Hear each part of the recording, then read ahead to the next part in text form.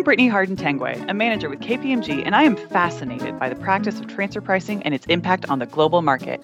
Join me each episode as I explore the transfer pricing world with specialists who will explain the ins and outs of this niche practice where tax meets economics. In our previous episodes, we've spoken about what transfer pricing is, in short, the setting of prices for transactions between related parties, which may leave you wondering, how are these prices set? Without an open market to more quickly determine prices through basic supply and demand, in transfer pricing, we generally follow what we in the US call the arm's length standard, otherwise referred to as the arm's length principle in the rest of the world, per the OECD guidelines. We'll use these terms interchangeably for the purposes of our discussion. Francois Vincent, a retired principal from KPMG's transfer pricing practice. Hello, Brittany. Glad to be back. And David Unger, managing director in transfer pricing. Hello. Are with me today. The phrase arm's length and the questions, are the results or is the price arm's length, is part of our daily vernacular in transfer pricing. And I think it's worth taking a step back to ask the question, what is arm's length? Francois?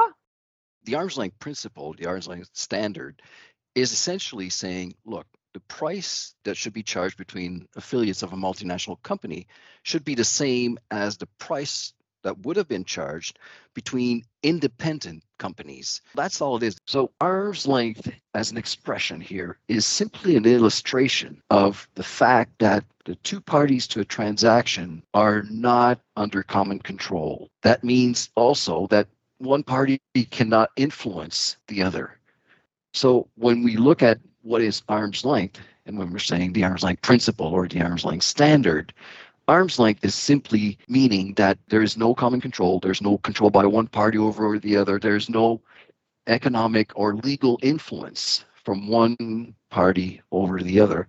Arm's length is a proxy for independence, and it means that you treat every related party as if they didn't have a connection to you. That's hard to create, right? That's a fiction that we have to get to. Francois, talk a little bit about the history of the arm's length principle, at least in the context of the OECD. Where did this come from, and why is this important to the OECD?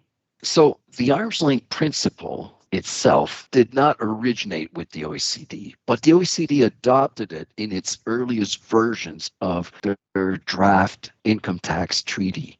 The arm's length itself originated early in the 20th century in some of the very earliest double tax treaties between two countries.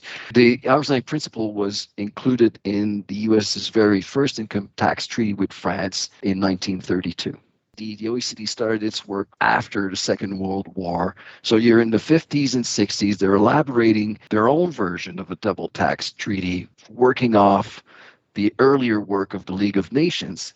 The OECD adopted the arm's length principle as part of its very first draft income tax convention as the standard that would be applied for transfer pricing transactions between related parties. One of the key purposes of tax treaties is to avoid double taxation. Anytime that there is economic double taxation, when the same income is taxed in two different jurisdictions, then that will affect not only the results of the multinational enterprise, but also where and how that multinational enterprise will invest its capital, where it will carry on business.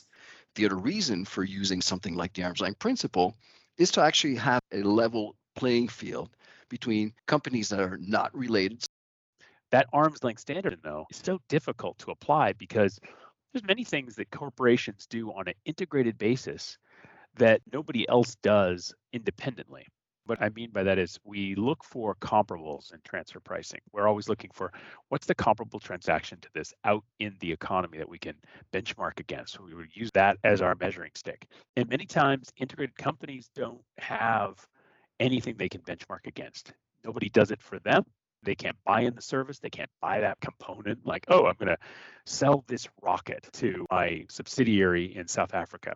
How much is that rocket worth? I don't know. There's no rockets out there for sale. I can't spot that in the market. And what if I said, oh, launch this rocket for me. Do it as a service. Well, who are you going to, you're going to find a price tag out at NASA? No. So you have to start identifying what the comparables would be and assign economic value to it. That's a challenge, and it takes broad minds and interest in lots of different things. The other reason for using something like the arm's length principle is to actually have a level playing field between companies that are not related. Looking at David's example, if a company in South Africa, an unrelated company, want to buy that rocket from an unrelated party in the US, it would have to pay a certain price. And let's say, for the sake of the example, it's $500 million. That's the arm's length price.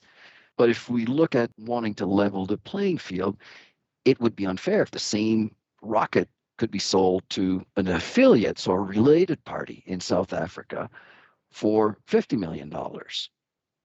That is clearly unfair. So you can see that the two prices don't match. There has to be a standard, and the arm's length price here is 500 million.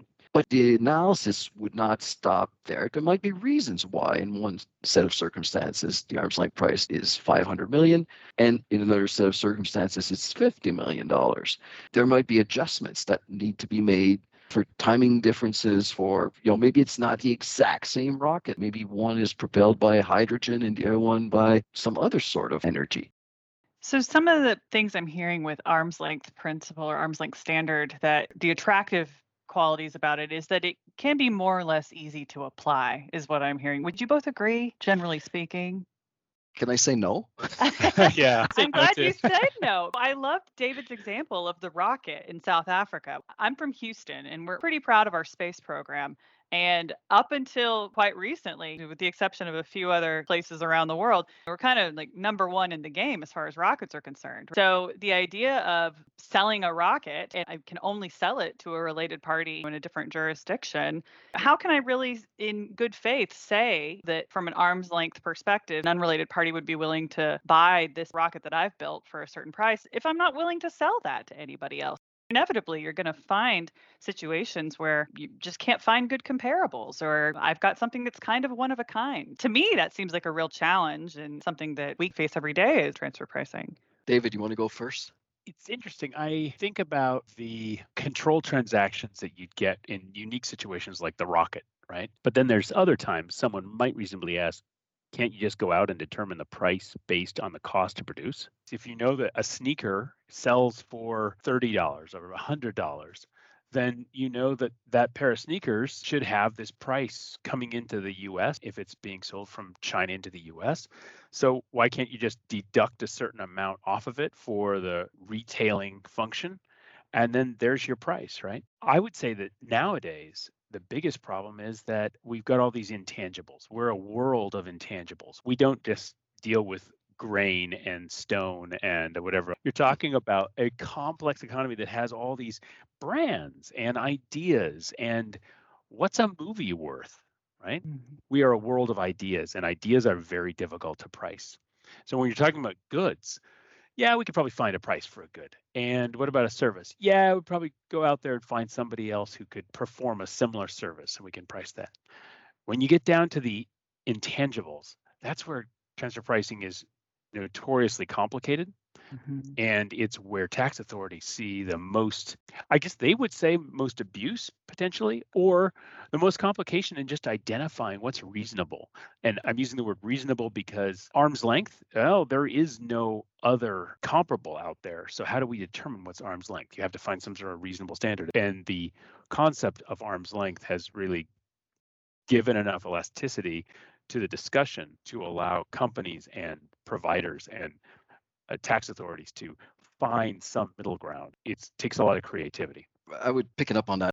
If you look at the arm's length principle, that is saying the price for this transaction between two affiliates ought to be the same as the price for a similar transaction between unrelated parties. How do we decide if it's similar? That might entail comparing the products being sold, ensuring that the terms of the agreements were similar, or considering whether a transaction occurred in the same geographic market at the same time of year, et cetera, asking whether or not there were similar volumes being sold, or if the business strategies of the companies being compared are alike.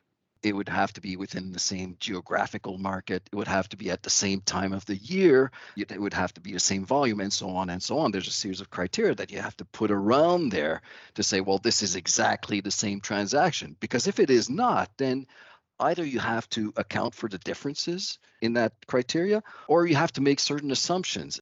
As an attorney, I always thought one of the funniest jokes I'd heard about economists was the economist who's on a desert island, has a can of food, and he's wondering what to do with it. And he said, well, assume you have a can opener. Yeah, well, so assumptions are, well, sometimes they're somewhat reliable, but they're still not exactly the same as, well, we've got the same goods sold at the same time, same volume, et cetera, et cetera. So even for relatively simple items, the t-shirt, well, does it have the same blend of cotton as the other?